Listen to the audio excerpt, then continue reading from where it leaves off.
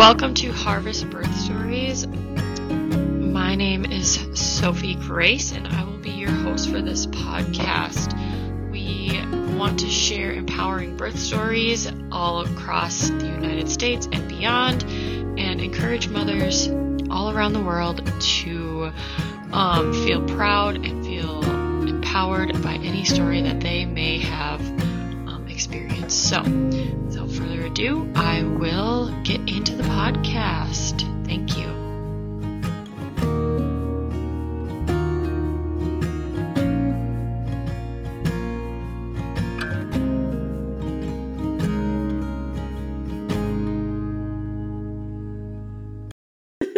Today we have Amelia on the podcast with us, so say hi. Hello, super excited to be here. And we met at our recent doula training that we did together, and I was like, I need to have her on because of your story, and it's just very unique. So let's start off with you just telling us like who is at home, who is your family, a little bit about yourself, all the good details. Yeah, for sure. So, my name is Amelia. My husband, Will, moved to Minnesota, and we've lived here for the past 5 years now. I have two daughters. My oldest is 4. Her name is Olive, and my baby just turned 1, and her name is Mavis. And then we do have a little Wheaton Terrier, and her name is Phoebe. So the estrogen is strong in our household. And how does your husband deal with all of that? Pretty well. So, yeah, we're lucky. He's a certified girl dad. Yes, he is. So let's jump into your stories. You'll have kind of 2, I think, to tell us about today. So let's start with your first one and just kind of tell me how your pregnancy went and all of that jazz. Yeah. So, with my first pregnancy, my husband and I had just gotten married, and we really thought we were going to wait a little bit for kids, but we had, life had other plans. And so we actually did get pregnant pretty quickly. And I was in denial that I was pregnant. My husband was the one who finally was like, I think you need to take a pregnancy test. And I was like, okay, fine. And it was very, very positive. I think I had been about 6 weeks along when I took that test. I have always been really into birth. And so one of the things that was important to me was finding a healthcare provider that I felt aligned with.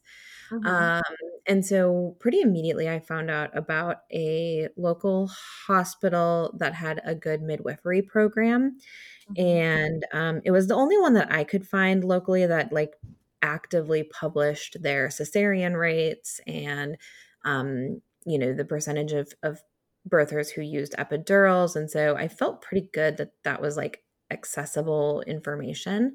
And I just didn't have the confidence at that time to go forward, like with a freestanding birth center or a home birth. So I did select them, and I did also selected doula as well.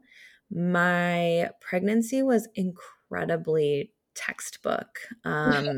Just like the normal nausea, but I never like actually got sick. Extremely tired. But once I hit that second trimester, I felt good. And it was just really like continuing to kind of immerse myself in learning about birth and seeing how I could best prepare myself for that next step. Yeah, so that was kind of my next question was what kind of like preparation did you do for your first birth? Did you do any like classes or any like body work or anything like that? Like you said you had a doula, so kind of tell us like what you did to prepare yourself for your coming into parenthood. Yeah. So it was actually a really cool program with my midwives. They had what was called centering, and essentially it took a group of individuals who were due around the same time, Mhm. and like essentially lumped our prenatal appointments into one big meeting, and each appointment we would learn something new. So they were pretty lengthy. I want to say they were like an hour long. And that was really neat because it immediately gave us this like built-in community of support. Like a lot of our babies are like, I still have friends from that group, and we get together with our kids. And then additionally, they provided us access. So like each prenatal appointment, like we would touch on something new. And so I remember one appointment, we actually had a postpartum psychologist there who Mhm. talked to us about like, things to look for in postpartum. And Yeah. yeah, so it was really, really cool. And Yeah. then with my I've never heard of doula, yeah, I loved it. And I think I didn't do it with my second, which I can get into that. But I think for first time parents, it's really cool because it was built in birth education. that. Um, so yeah. And then with my doula, we did do some body work. I wish that I had practice different positions more in that prenatal phase, especially as like we were nearing birth. And I think you'll hear why in my story. But I did have at least like some basis of body work, and that is something that we did a lot during the labor as well.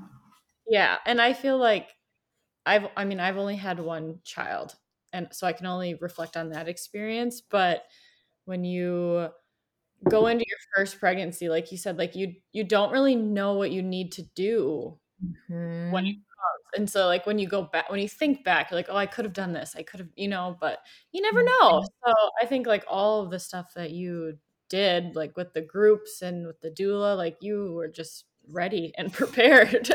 Yeah, I think like I really subscribe to the belief of trusting your body, but I think maybe I trusted my body a little bit too much the first time around. Like there were things I could have done to just really like, I don't know, prepare a little bit better. But like you said, you just don't know what you don't Yeah, know. So you have no idea. yeah. So let's kind of take you into maybe I read your questionnaire, and it sounds like it was kind of a journey to get to your first sign of labor for this Mhm. one, so kind of bring us around how that came about. We'll just jump into your birth. Yeah. So I remember always saying that, you know what, if baby goes longer, that's fine. Like baby will come when baby will come. Mhm. But I think anyone who's gone past their due date knows you lose that chill with like every passing day. At least I did. And so 8 days past my due date. And then this was the other part of like the centering is I was seeing all of these people who were due after me Yeah, go into labor around me. And so like I got a little bitter. yeah, for like I'm Yes. still here. Yes, yes. And out of my group, I was actually the first who was due, but one of the last to give birth. So Oh, it that's was, yeah. frustrating. Yeah. So finally it was, I think it was 8 days. Yes, 8 days past my due date, my water broke. And I remember, like, even in my birth plan, I told anyone who would listen, the one thing I pray does not happen is I pray that I'm not one of that, 10% whose water breaks before labor Mhm. starts. So I think I spent too much time putting that into the universe, because that is in fact what happened to me. Oh. Yeah, and it was it wasn't like a total gush, but it was enough of a gush to know this is my water. Like I knew I didn't pee myself. There was no confusion. Yeah, you're like, I Um, know. yeah. Yeah. And so I remember it happened at 5 a.m. and I just remember I was like kind of peeved. And so I woke up Will and I was like, my water just broke. Oh. And he's like, oh, okay. And he just kind of like rolled over and went back to sleep. And so I kind of thought about it. Like, when do I want to let the hospital know? Because I knew this was going to put me on a clock. Yeah. Yep. I am a terrible liar. Um, and so I did call them, and I called them about an hour after it broke, and I let them know that it broke at 5 a.m. And luckily the midwife was like, okay, you can try to get labor going at home. I want to see you in at 5 p.m. And Mhm. so she was giving me, what is that, 12 hours to kind of get things going at home, which was a lot more generous than the other hospitals around me. So I was Mhm. happy with that. Um, so I did everything. I mean, everything with the exception of sex because my water was broken. Right. But nothing got it going. Mhm. So we checked in that night, and they started the cytotech. And that is where they give you like a quarter of a pill. I think it was every 4 hours. Mhm. That But sounds I about don't, right. yeah. And so, with each dose, the contractions would get a little bit more intense. The downside of starting an induction at night was I just really couldn't sleep. They did give me something to help me sleep, but I was just uncomfortable enough to Mhm. really not be able to fall asleep. Mhm. So I labored all through the night, and then the next morning at 6 a.m. they gave me my first cervical check, and I was at a 4, and I Mhm. felt okay about that. So I just kind of kept trying to labor in the room. One thing I was like not prepared for was, because my water, like, it broke, but there was still a lot of water in Mhm. and I just Yes. leaked everywhere. And I hated that. Like, I hated the feeling of constantly feeling wet. Um, Oh. like the feeling of like that. I didn't like the diaper on me, so then I'd take it off and I'd sit on like a Chuck's pad, but it was just like I just felt really uncomfortable and really Like like dirty. exposed. Yeah, and just I did not like it.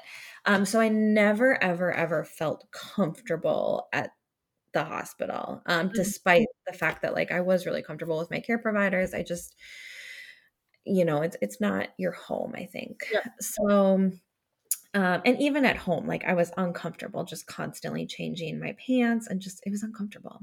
Yeah, it's like having a really bad period that just keeps coming out and out and out Totally. and out. Yes, that's like the best way to describe it. Yeah. Ugh. Um so anyway, I'm trying to think. So we at some point I called my doula. I called her at about noon, and I was like, I'm still managing, but like I'm really tired, and I just feel like I might need help with getting things moving, because I could tell my contractions were still pretty manageable. Mhm. And so she came and she was like a drill sergeant. Like, she kicked me out of bed. And we did a lot of body work for hours, and it was really intense. It was a lot of different maneuvers that we did like while I was contracting, and it hurt. And like I definitely felt like I was kind of fighting against it a little bit. Mhm. And at this point, I was so tired. So, and I hadn't eaten. I mean, I had food. My hospital does allow you to eat as much, however much you wanted. I had food. I just like didn't want it. Mhm. I did get into the tub at one point, and I knew that, it was against the advice of my doula, because I was still in early labor. And it did slow down my contractions, but it was like the one way I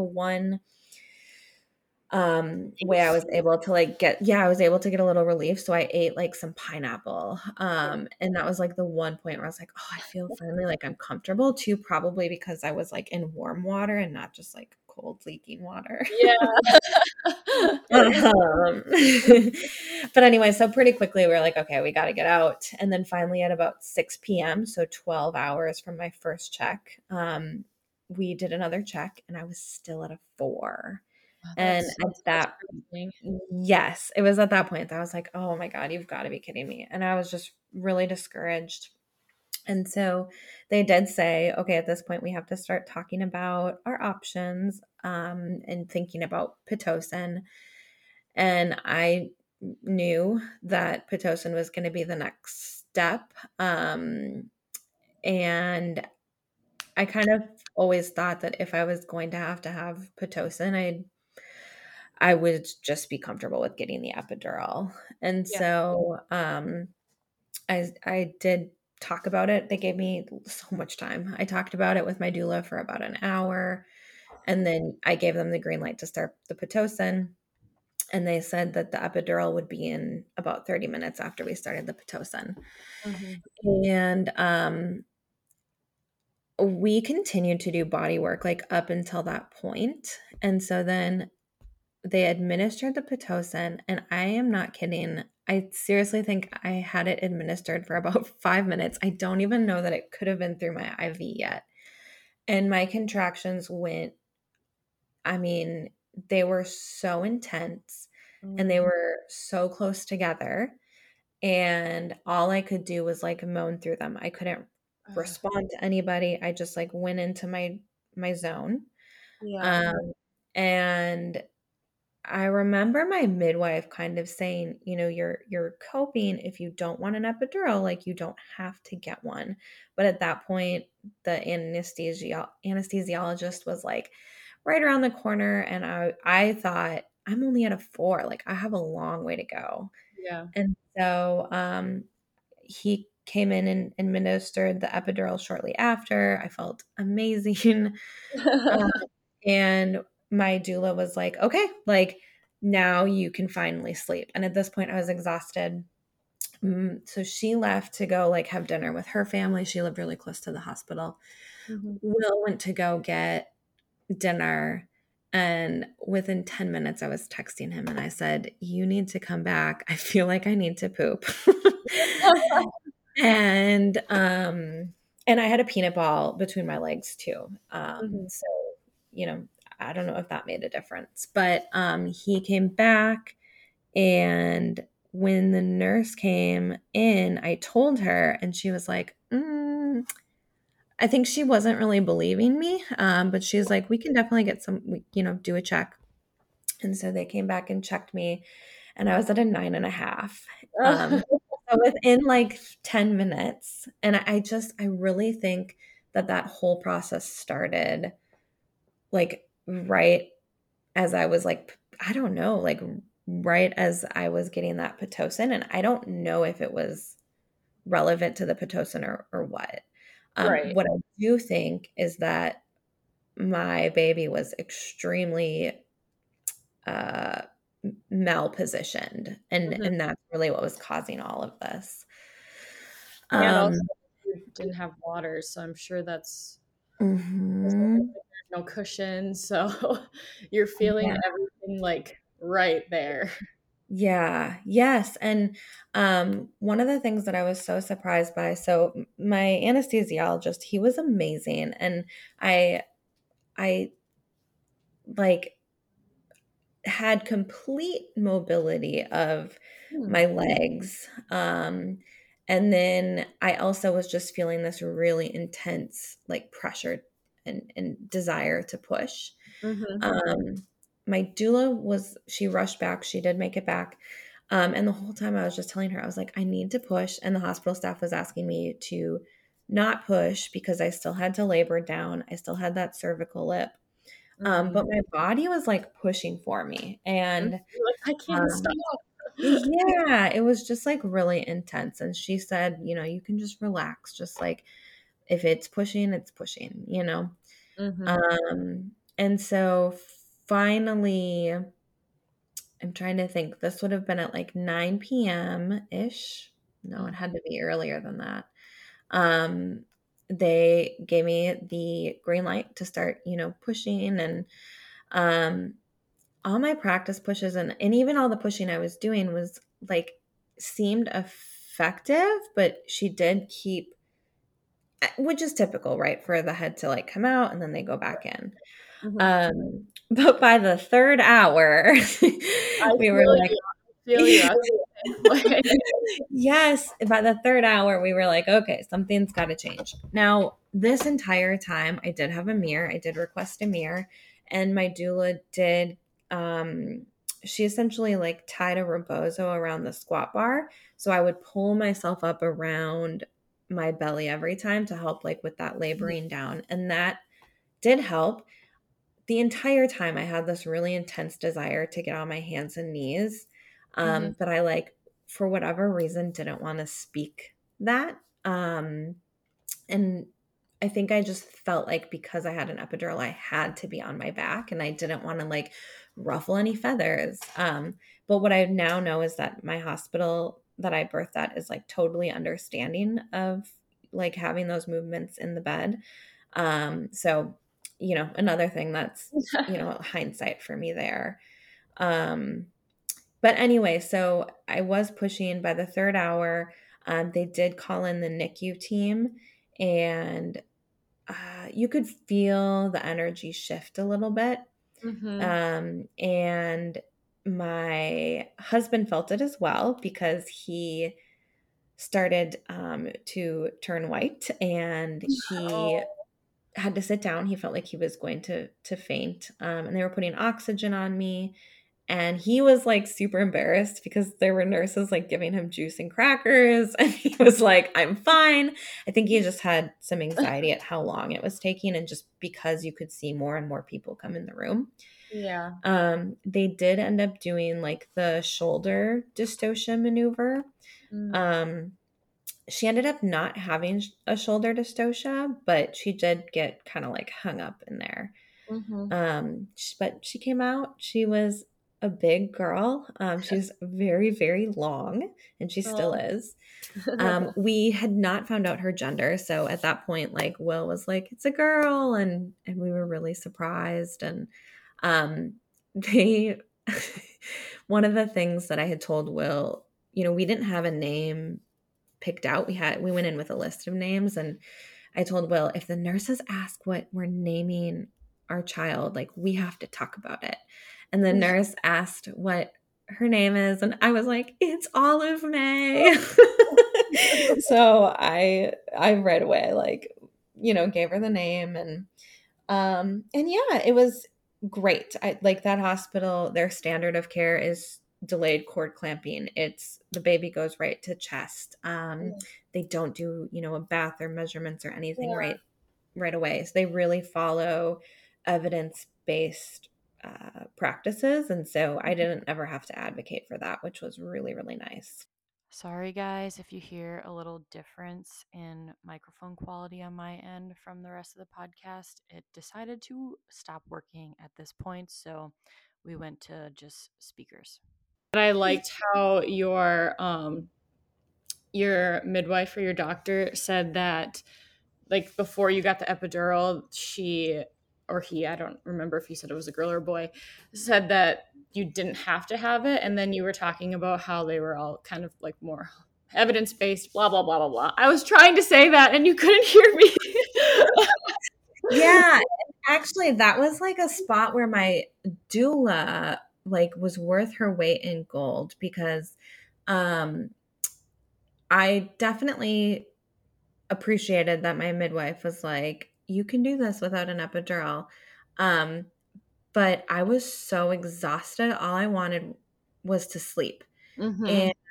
And it was really nice because my doula actually was the one who stepped in and was like, I hear you. I think you could have a, her concern was that like I would just get too exhausted, and like by the time the pushing phase came around, I would be like too exhausted Yeah. there. And And I think so it was probably a good call if you were pushing for that yeah, long. that's what I feel too. And so it was really funny because my husband also was like, no, you've got this. And like my doula was the one who was like, I hear you. And I'm hearing that you would like an epidural. And I think I think your intuition is right on that. And like, so yeah, it was like, I will say, I feel like, she was a big piece in really making, despite the fact that my birth plan went nothing to plan, she still made me feel like I had this really like kick-ass birth, which is, I think, I think that's kind of what doulas are there for. So, Yeah.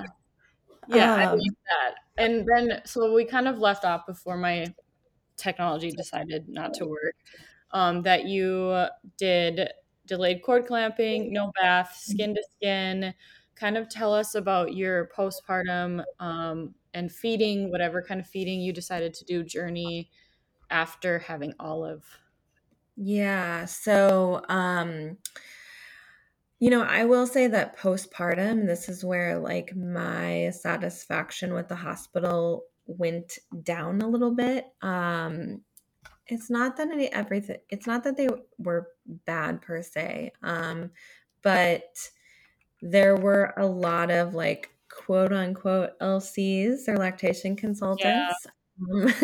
who come in and they give a lot of really conflicting information. I had, I feel like in the birth room, I had this like amazing golden hour where they let my baby naturally latch, and I just felt like I was on top of the world.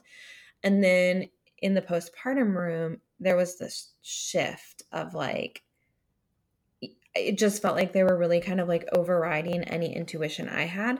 Mm. And I did do breastfeeding classes in advance. And so I did come in with some knowledge, but I think, when you're exhausted and your hormones are all over the place, like you do just kind of want to like, I don't know, like I abandoned some of that intuition and was just really totally confused about like how I should be holding her. And like I Mhm. was trying to make sure I was adhering to the forms that everyone else was putting me in. And it just didn't feel comfortable. But I just wanted to get out of I just wanted to check out of the hospital. Yeah. So I did what I needed to do. And then either Olive had like a wet diaper before anyone caught it, or she didn't have a wet diaper. And so they ended up having me doing like triple feeding. Basically, they can't release us until she has a bowel movement and a wet diaper. And so we were like doing all we could to get this wet diaper. So it was triple feeding. And at some point, I think they did end up giving her formula. And then, I mean, we were there for an extra 8 hours just waiting for her to have this wet diaper. And then she finally did.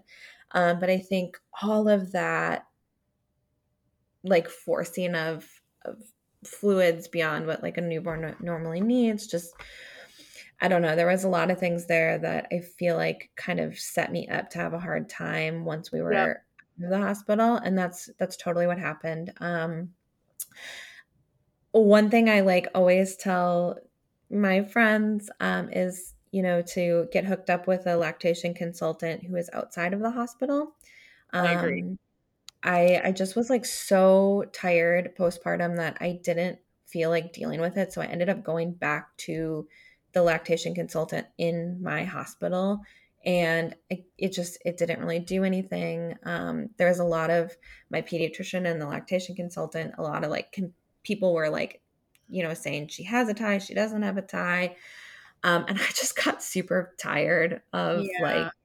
the constant thinking about it. So we made it 6 months breastfeeding, um, and really by 6 months, my supply was so down that I actually didn't even have to do anything to like wean. It just really happened naturally. So Mm. um, that was something I did remember for my next pregnancy. I actually had hired an LC in advance of labor, but I can talk more about that. So Yeah. yeah, that was everything with Olive. As far as like postpartum depression, anxiety, I really didn't experience any of that.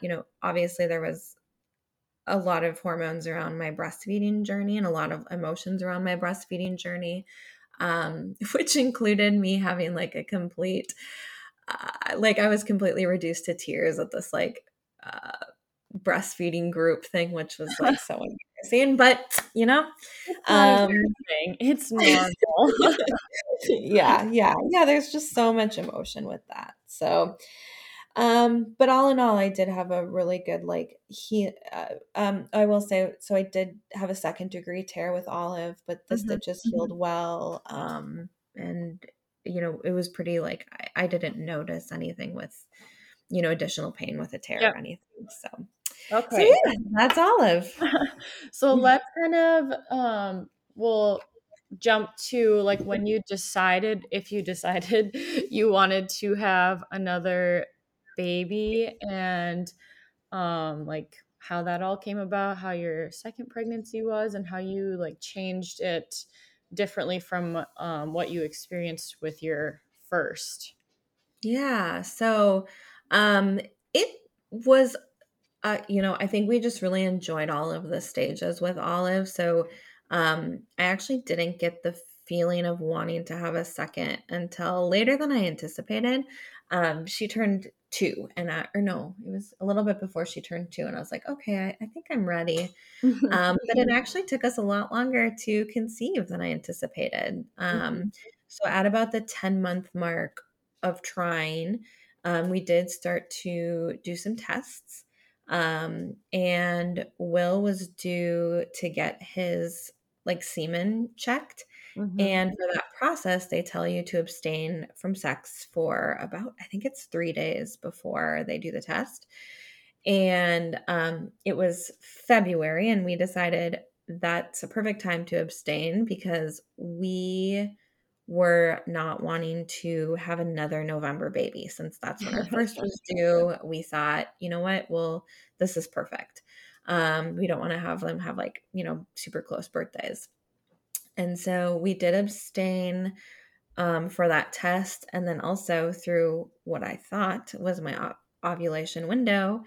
Um, and lo and behold, we conceived in February. So we were going to have another November baby.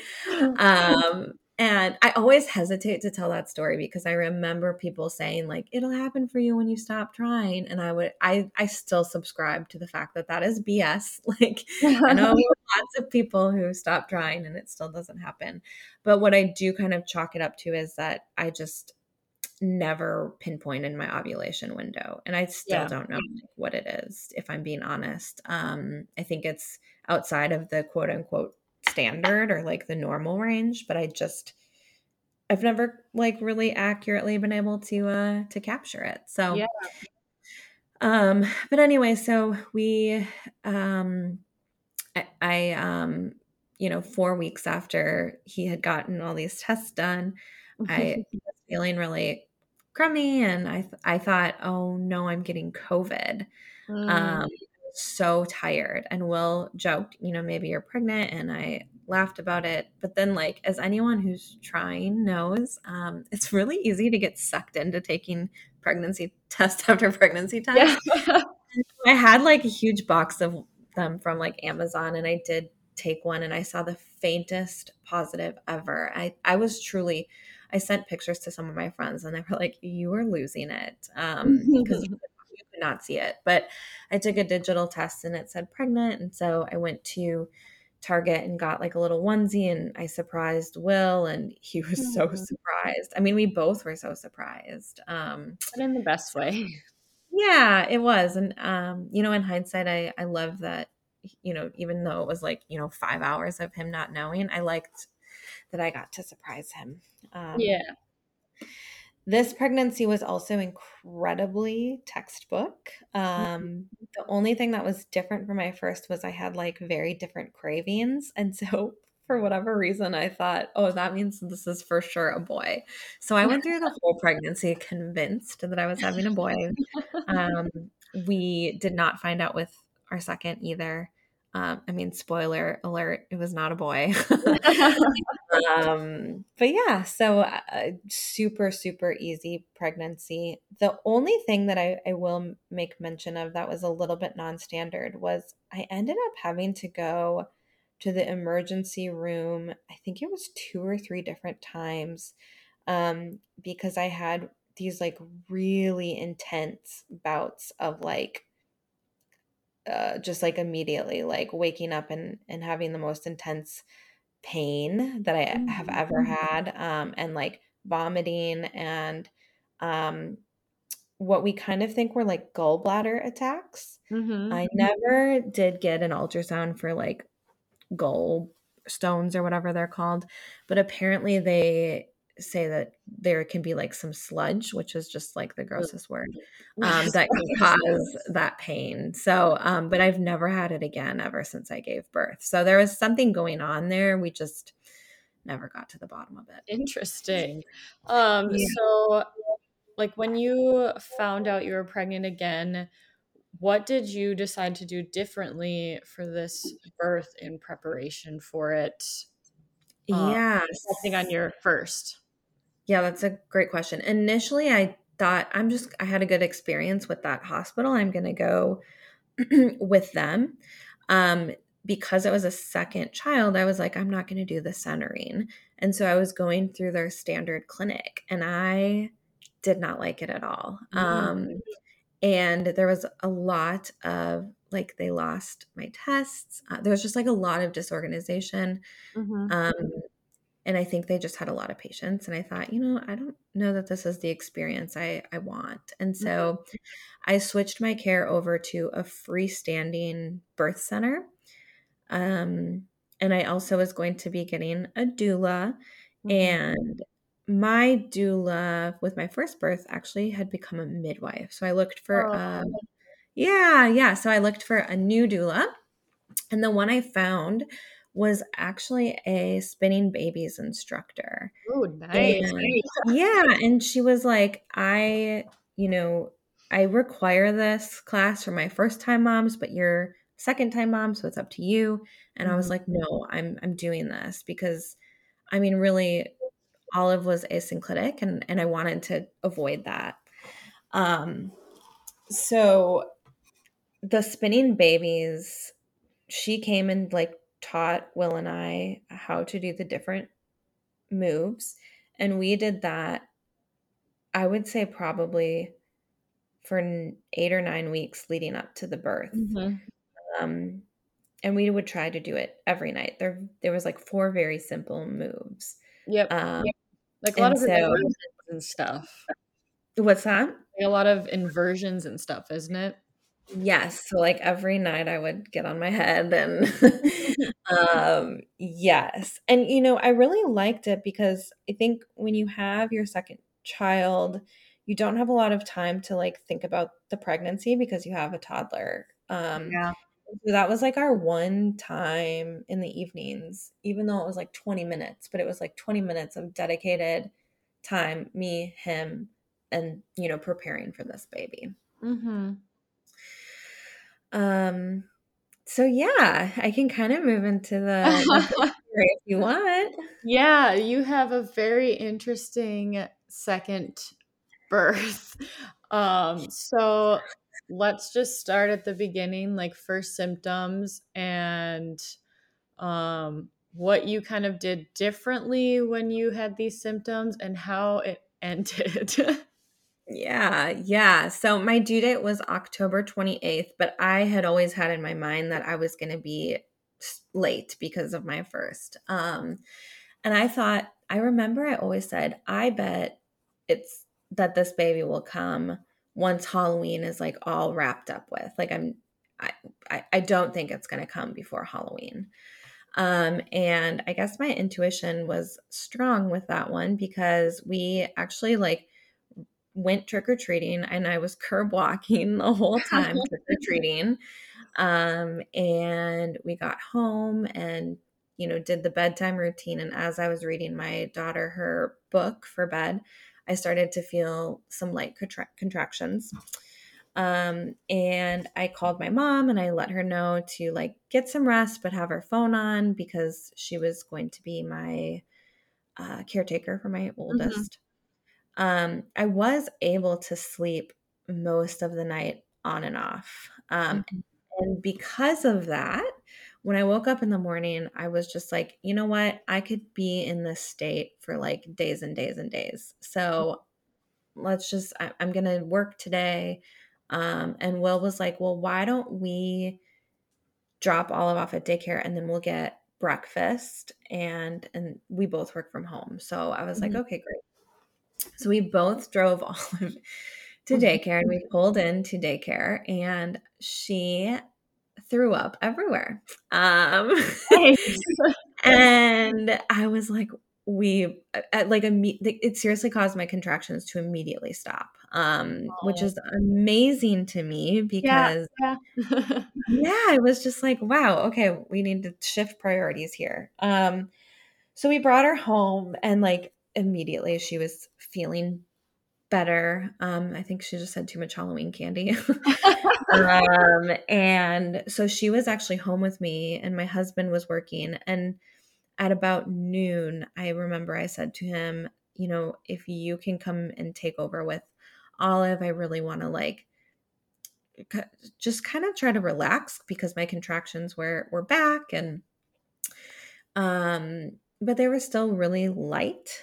Um One thing was I had actually had an acupuncture appointment scheduled for that day. Acupuncture was something I also added in at the end of my pregnancy that I had not done with my first. And I just conveniently had an appointment scheduled for that day at like 3:30. And so I kept that appointment and my mom actually drove me to it. And I'm really glad she did because throughout my appointment, I could feel my contractions getting closer together and the intensity was increasing. Um, and so then she picked me up, and at this point, I was having like a lot of bloody show, and I was still in denial that like a lot of the theme of the story is denial because my first was so long. Mhm. So I cooked dinner for my daughter and I was having to stop and breathe through the contractions. Um, with both my births, I didn't time the contractions and I don't really know what that's about. I think I just like didn't want to be bothered. Yeah. Um, but I wasn't really timing them. So I just knew that they were getting more intense and that I was having to stop and breathe through them. Mhm.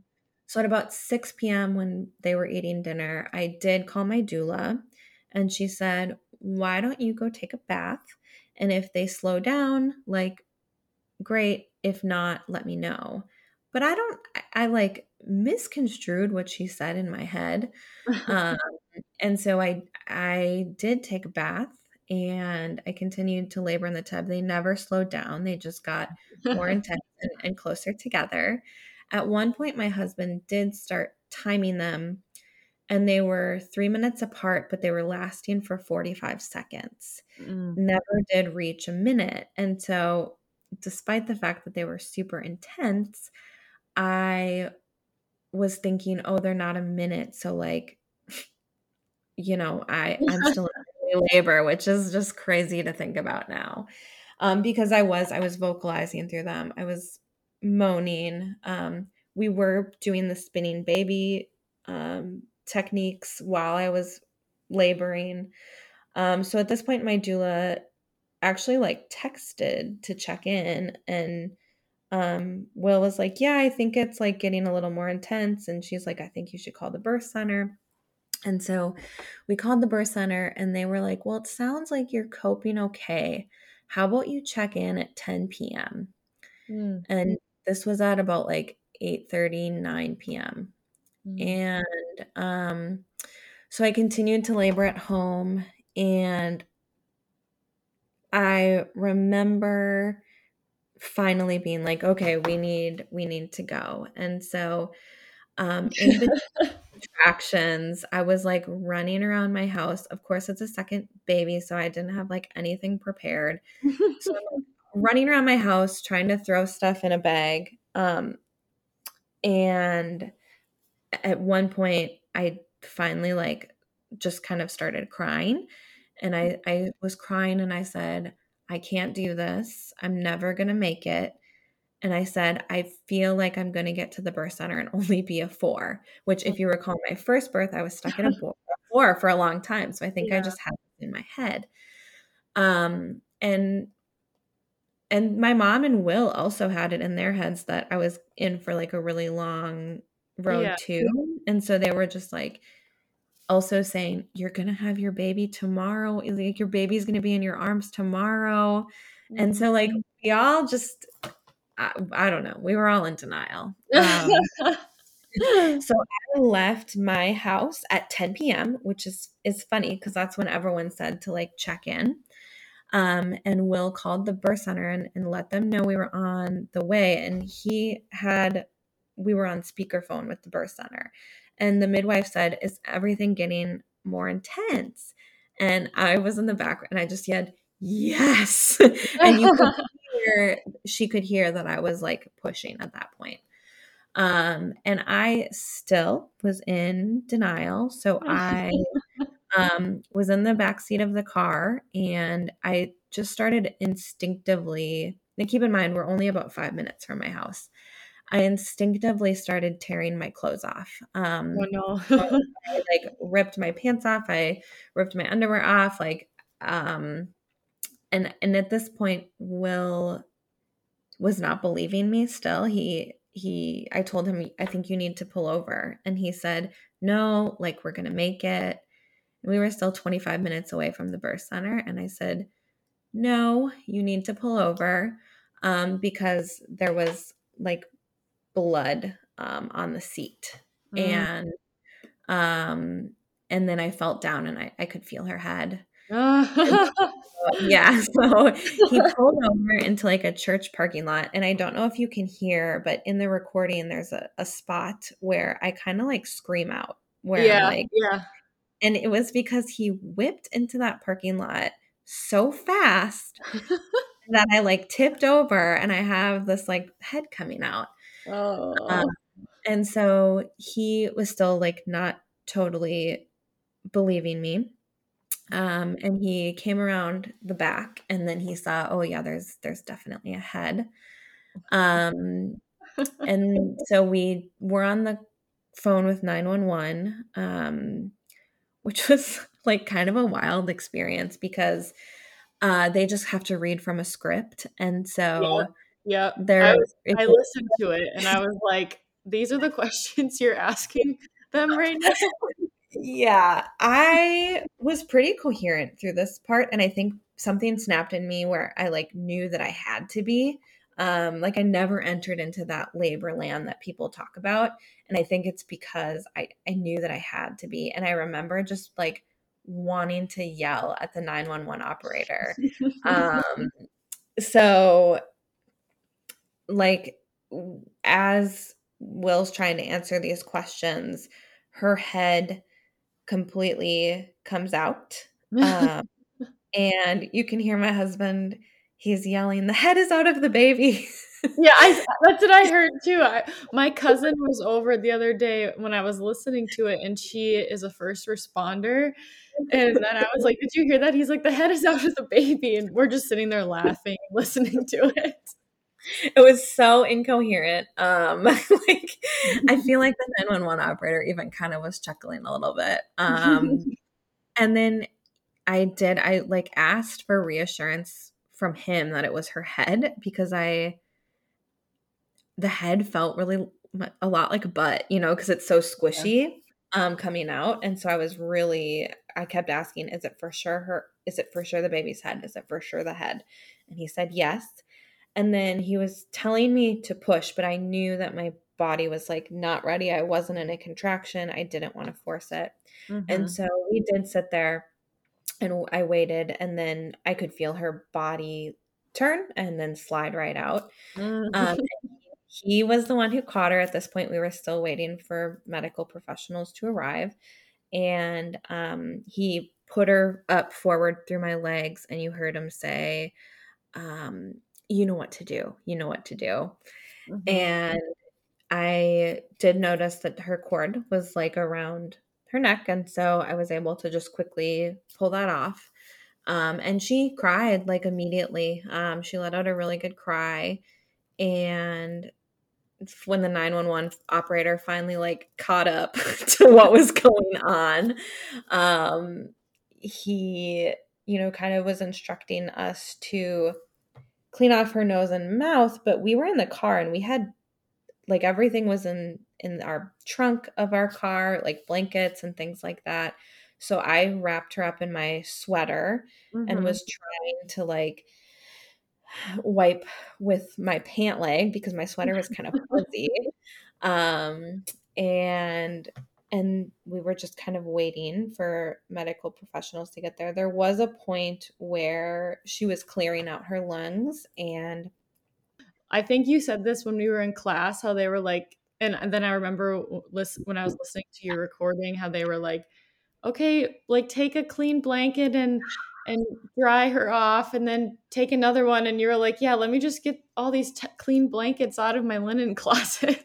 yes, it was so clear he was reading a script, and I totally get it. Like he doesn't deliver babies on the daily, but there's even a point where they told me not to sit on the toilet, and I'm like, yeah, they must think I have a real luxury vehicle because I don't have any of this stuff.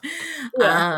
And so yes, I was just like trying to wipe her mouth off. There was a point where she was clearing her lungs, but like it kind of came across as like almost like a cough or like a gasp. And so there's a point where I say, I think she's struggling to breathe a little, but shortly thereafter, she just kind of like coughed out some of that fluid.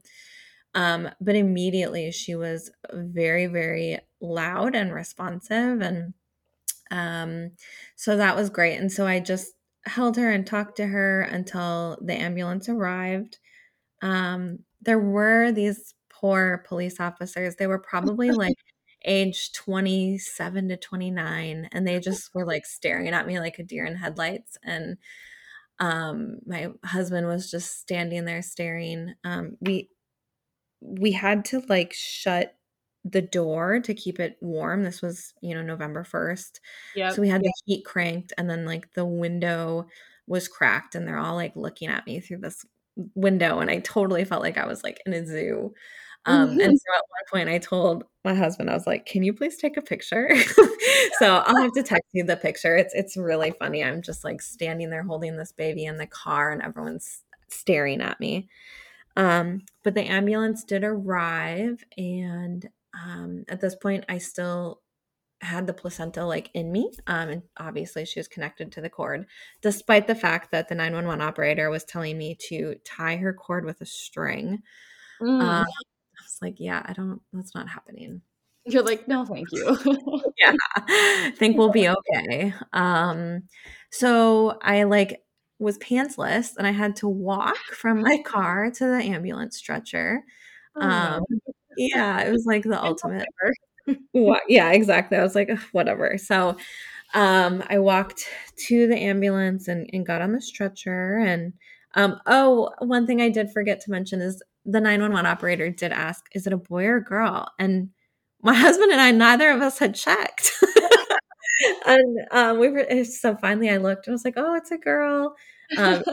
Recording, I'm like so flat pant. Like, I mean, I have like no emotion to my voice, but I think I was just in a little bit of shock at that Oh, point. for sure. I think anybody who would have pushed a baby out in a car would be in shock. Yeah. Yeah, and then my husband, that was another thing that the recording, you can barely hear it, but there's a point where he's like, "We're okay. We just birthed a baby in a car. We're okay." Like he's like repeating out loud what happened because I think he just wasn't believing it. But yeah, so in the one downside of all of this was that because I had to have an ambulance come, they can't bring me to a freestanding birth center. They have to bring me to a hospital. And fortunately, I was able to go to the hospital that I delivered Olive at. My ambulance driver was he was kind of a rogue ambulance driver. So this is still during COVID. He refused to wear a mask like as they were going through the hospital. So like hospital staff was like yelling at him. He wasn't listening to them and brought me to the oncology department. Oh. At this point, I'm like being wheeled through oncology. I'm naked. I have a baby. I have a placenta on the stretcher. Like, it was just a crazy experience. But yeah, it kind of makes the whole vibe and ambiance kind of, I don't even know how to explain it if they just refusing to do all of the things. yeah, it felt like, A movie? yeah, it really did feel like I I hate to say this because it makes me sound, I don't I don't know how it makes me sound, but I felt like I was like the only competent person in the surrounding area, which sounds terrible, but like I did feel like I had my wits about me more than like everyone around me, which was a really weird feeling. Um and and I was glad that I had that like level of confidence. But yeah, so they did cut her cord in the ambulance and they did give me a head block in the ambulance. And I was just like, well, whatever. Like, I just Yeah. didn't care. Um, and so when we got to the hospital and he finally got me to the right floor, I did immediately request to be with the midwives instead of the OBs. My midwife who I had that night was absolutely fabulous. When I got wheeled in, there was a nurse who was like very annoyed that we were there, and she was very annoyed that I had had this baby in the car. She immediately grabbed the baby from me and put her on the warmer and was like doing all of these things that I didn't even have in my hospital birth. Um, and so I was like, okay, maybe they're just concerned. And I was like, is there a concern? And they said, we want to make sure her temperature is where it needs to be. And they just kept her over there. And finally I was like, what is she at and what does she need to be? Well, she was 1 degree off of where she needed to be. And so I said to the midwife, won't she regulate her body temperature better on my chest, like skin to skin? And my midwife was like, you're absolutely right. Like, let's get that baby back to mom. And so I was really happy. It really felt like the midwife was in my court. Yeah. And then she also said, I know that because you were planning on birthing at a birth center, you probably didn't have a plan to stay somewhere like overnight, which is true. Part of my reason in selecting the birth center is they actually discharge you within 4 to 6 hours of the birth, depending on when you birth. And so I was really worried that I was going to be stuck there for, 2 days or what Yeah. have you. And they made this like amazing plan with the pediatrician, to ensure that I would be able to check out early. There was a lot of back and forth in this because I thought my birth center's protocol was that a midwife comes to your house 24 hours after the birth to do all of those tests that take Yeah. place. Hospital, obviously they do that in the hospital while you're still there. I thought I would still have that care with my midwife, but because I didn't birth with them, I didn't have that. And so we had to call and confirm that with them. And they said, no, we can't do that. And so the only way that I was able to leave was that I had to agree to go in at 24 hours to the clinic by my house and have tests done there. And I was really back and forth on if that's what I wanted to do. And my doula was really like kind of pushing. I felt like she was a little pushy for me to just go home and like do the test later. Yeah. Which is what I decided to do. And like in hindsight, I am thankful that I went that route. Um, but it was a hassle. So I think this is something like I wasn't prepared. Obviously, no one's prepared to make this decision, but Yeah. I had to go back to this clinic at 24 hours postpartum. The clinic does not know how to like care for infants this young. Yep. Yep. So they like I had to go back to that clinic 4 times to get Yep. her heel prick done because they kept messing up. So she had to get her heel pricked 4 times. Yeah. And then the other test, which is the audiology test, we had to go back to the audiologist twice because they also aren't used to that young of babies. Yeah. Really, the people in the hospital or like, maybe the midwife that comes to your house, they are more specialized in that. And so, I I don't agree. know. I had Yeah. kind of the same I did kind of the same thing when I had my son. I didn't wanna stay in the hospital for X amount of time, so I left, like, as soon as I could, and then I had to do the thing where you go back to the clinic, and it's, like, same thing, like, they just they see a wide range of people from all ages Mhm. baby in, and they just, like, suck at doing it. And it Mhm. breaks your heart when you're, like, freshly postpartum and your baby's screaming and you have all these hormones running through you, and it's so hard to see them like that. 100%. Yeah. Yeah. So, like, I go back and forth on if I would do that differently. I will say that, like, I wish my doula would have just given time for my husband and I to, like, talk, Yeah. because one of the reasons I actually chose her is that she doesn't have children, Mhm. um, so I thought her scheduling would be a little bit more reliable, but I think that maybe, like, did have a gave her a little bit of a blind spot because, um, I had the logistics not only of, like, figuring that out with a newborn baby, but I also had my other daughter at home too. Yep. So one of the things, I went home and I got home at like 2 a.m. and we finally laid down to go to sleep at 4 a.m. and Mavis started screaming, and like did not want to sleep. And so I was just like nursing and I was up until 6 a.m. when my oldest came into the room. So I actually like probably weirdly would have gotten more sleep in a hospital. Yeah. But that was really fun to see my daughter. Like she went to bed not really knowing that I was in labor, and she woke up and her baby sister was in the bassinet by the bed. So she was just like, It's like what a happened? Christmas miracle. Yes, and that was exactly, you saw her face and it was truly like Oh, Christmas morning. And so that is so um cute.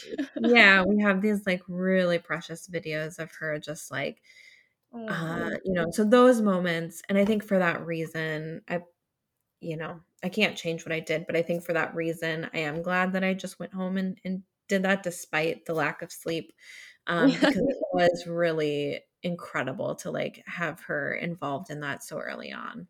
yeah. So kind So of tell me about your feeding journey with Mavis. yes, so I had a lactation consultant outside of the hospital system lined up and ready to go. And actually, our freestanding birth center also had someone on staff too. So there were immediate resources for that. So my lactation consultant was there within 24 hours. Mm. And she was amazing. She's actually the person who teaches the class. I don't know if you're attending the class. Her name's Vicky Oh, Albright. yeah. Yeah, she was my LC. Um, and she's amazing. She really just came in and like checked the suction, checked the latch. Um, but she did it in a way where she watched me work Mm. and she was like, is that comfortable for you? And I was like, no. So I was like leaning pretty far forward because when I was in the hospital, that was like how they wanted me to do it. Yeah. And um I was more inclined to want to like lean back, just Mhm. like naturally. And it just, I don't know. I just never did like throughout my time with Olive. And so she told me, you can lean back. And she helped me get comfortable.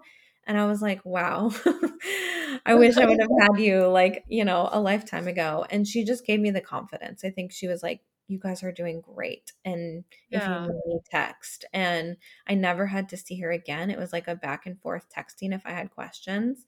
And we made it to 10 months of her nursing, about 9 months of her nursing.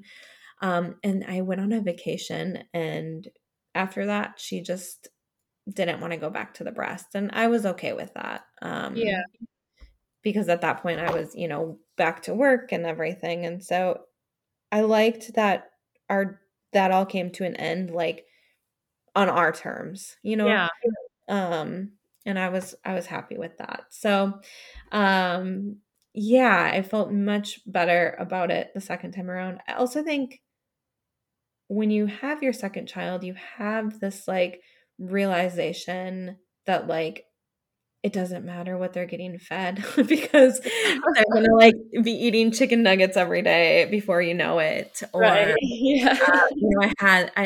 it things didn't feel as fragile as they did with my Yeah. first. Not quite so like hard on yourself probably too, because you don't have the time to be hard on yourself because you have now 2 Mhm. humans to take care of. Yeah, totally. Totally. And yeah, I think you just realize like it's not the end all be all the second time around, you know? So I was really happy with when she did decide to wean. I was honestly ready too. I was like, yeah, like this is good. I'm kind of one of those people too. Like I give major, major, major props to anybody who does like extended breastfeeding. Like I love it. Mhm. I love it. But I'm like, so maybe I'm selfish and I'm just like, no, I'm done. You It's know? not being selfish. It's knowing your boundaries, I think. Um, which is something I think mothers are told a lot to ignore when it comes to our children. And so it's a good thing that you have that. But Yeah.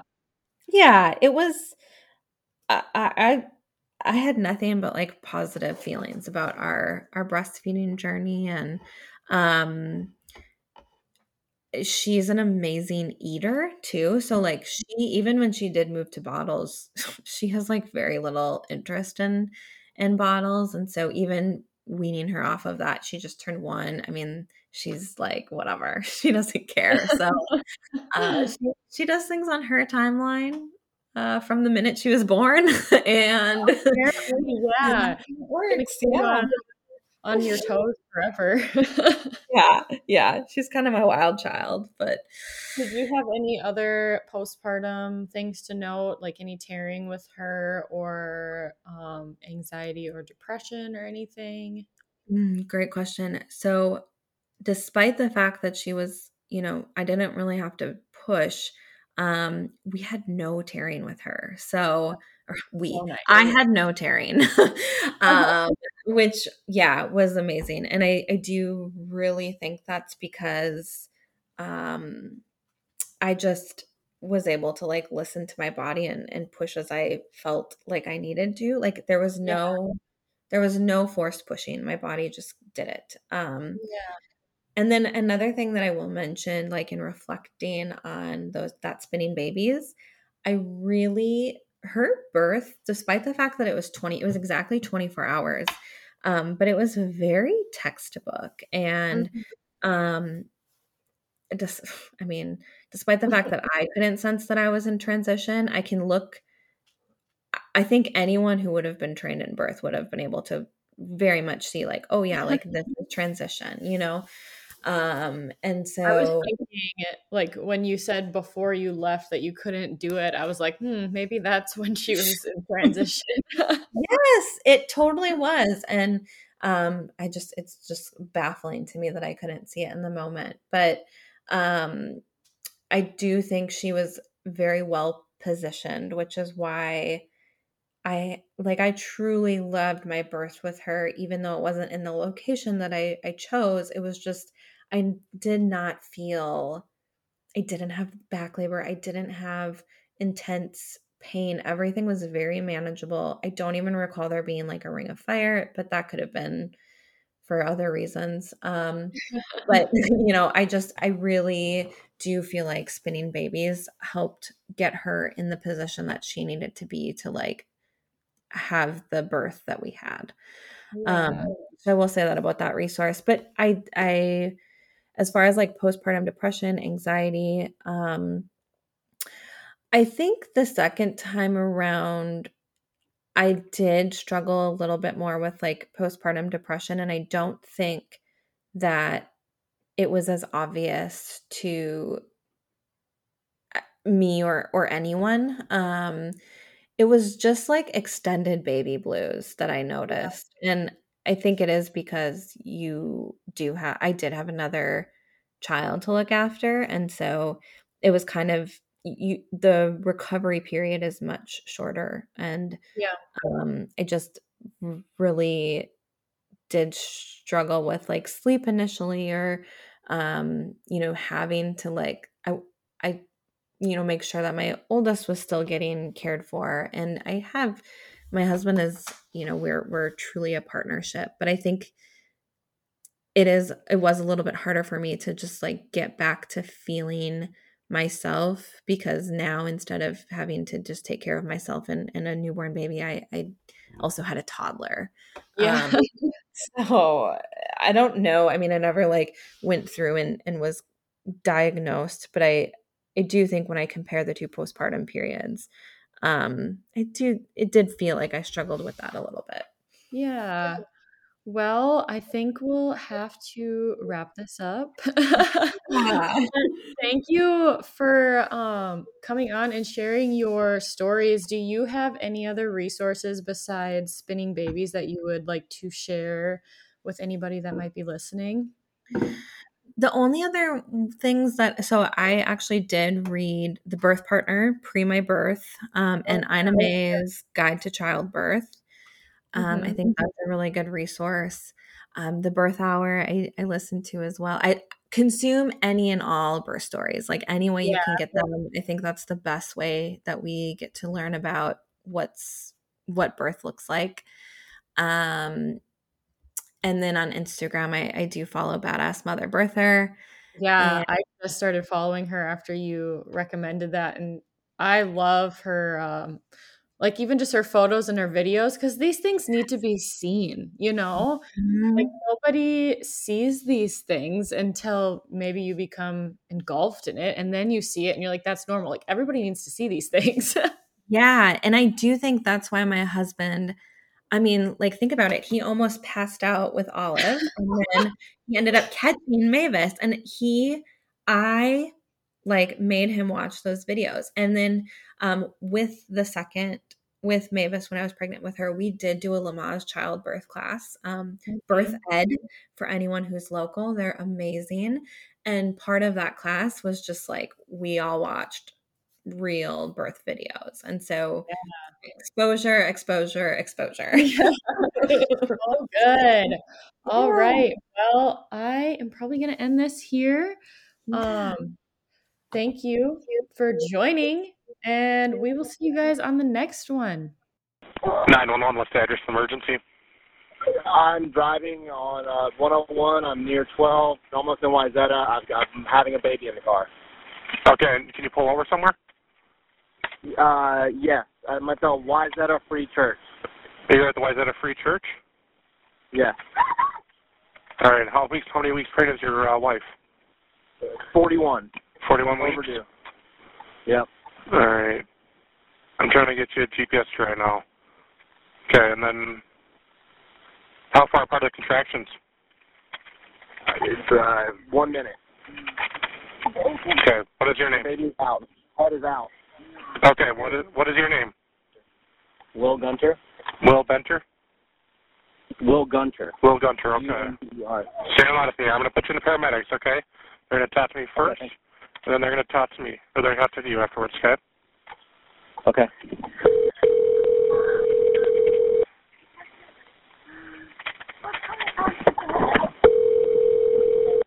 North Ambulance. Head up there, calling the line for Plymouth. It's going to be 705 Oh, God, the head's coming out. County Road 101. They're at the Free Yes, Church. the head's coming out. I'm on Wayzata Free Church. 705 County 101 in Plymouth. Yep, I got Will online. His wife is 41 weeks pregnant. Head is coming out. The head is out. The head is out. Yes, All right. Sir, we have help started. Hang on just a sec. Tell me exactly what happened. Hurry, hurry, hurry. The head is out of the baby, okay? I'm in the back of the car. I'm not Are you... All right, how old is your wife? She's 31. Okay, I got a couple questions. Some of these may seem silly. I still have to ask. Is she awake? Yes, she's awake. The baby. Is she breathing? Okay, please continue. Go. Hurry. Okay. Yep, they're on their way. How long? All right, they're coming as fast as they can, okay? those paramedics to help you now. Stay on the line. I'll tell you exactly what to do next. Do not try to prevent the birth. Tell her not to sit on the toilet. Just allow her to assume the most comfortable position. Take deep breaths between those contractions. Now, what I want you to do, as that baby delivers, support the baby's head and shoulders and hold its hips and legs firmly. Remember, that baby is going to be slippery, so don't drop it. You know what to do.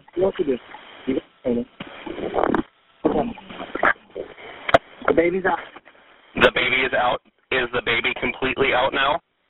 Yes, it's in her arms. Okay. All right. Keep the baby between the mother's legs and level with her bottom. Level with your bottom. Is the baby crying or breathing? Yes, it's crying a little. Okay, good. What I want you to do, gently wipe off the baby's mouth and nose. I want you to dry off that baby with a clean towel, then wrap the baby in another clean, dry towel. All right. I want you to cover that baby's head, but not its face, okay? Okay. Is this your first child? Second, boy or girl? I don't even know what this one is. The first one's a girl. It's a girl. Okay. Well, congratulations. Now, what I want you to do next, without pulling that cord tight, put the baby down between the mother's legs, level with her bottom. Be sure that cord is not wrapped between the baby's neck. And I want you to make sure that baby is, keep that baby warm. I don't have any orders on the area. We do have a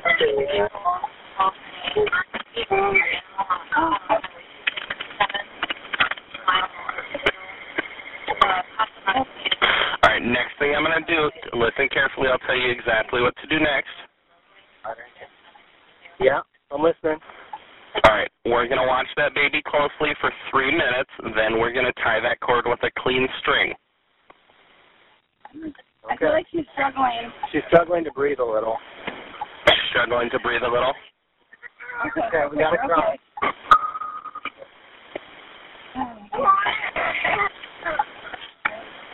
Yeah, you're